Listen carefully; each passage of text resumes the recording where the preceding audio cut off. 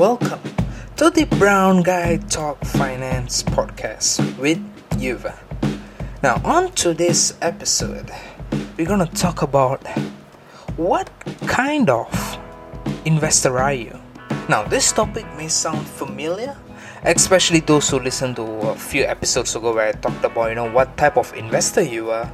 And way earlier when the podcast started, I talked about why right now is an ideal time for you to invest. Now, today, I had this very interesting conversation with one of my clients where we were talking about what are the potential difference between an investor and a trader. More often than not, there's a gray area between two of them where, both of them deal with finance, both of them purchase something, hold on to it over a certain period of time, and then sell it for profit. Now, this in rough tends to put them under the category of investor.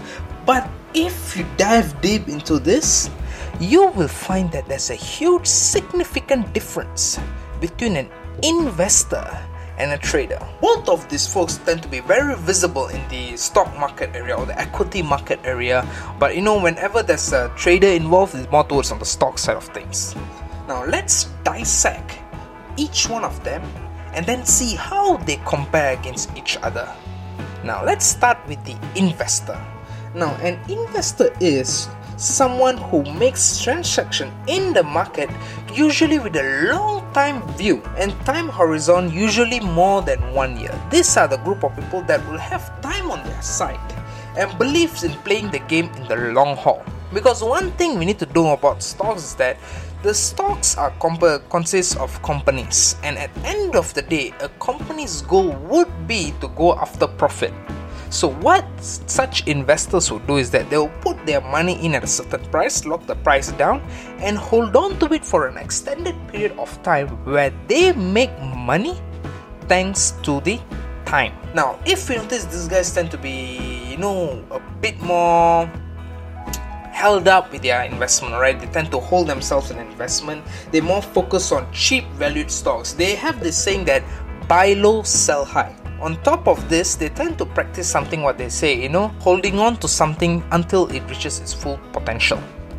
And on top of that, they put a lot of emphasis on growth, focusing on high upward growing potential companies, where the growth of the company and the value of company where it's being undervalued would be an ideal purchase for an investor. Followed by that, they strongly focus on solid, strong companies with sustainable income.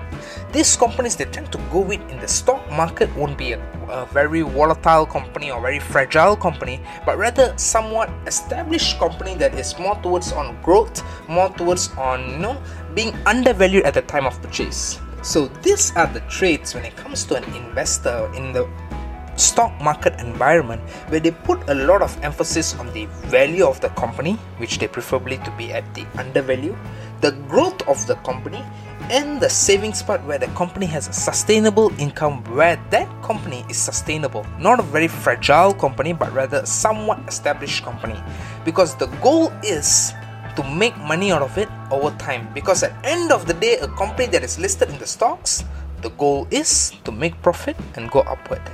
Now, on the other end, we have the trader. Traders are a group of people or someone who makes transaction in the market with a short time view. Alright, they put themselves a short term time view and a short term time horizon as well. Usually, it would be as close as 1 day or to 1 year. So these people, if you notice, they play between this very short timeline zone where they play trading within a day, which they call it contra. They do it over a month.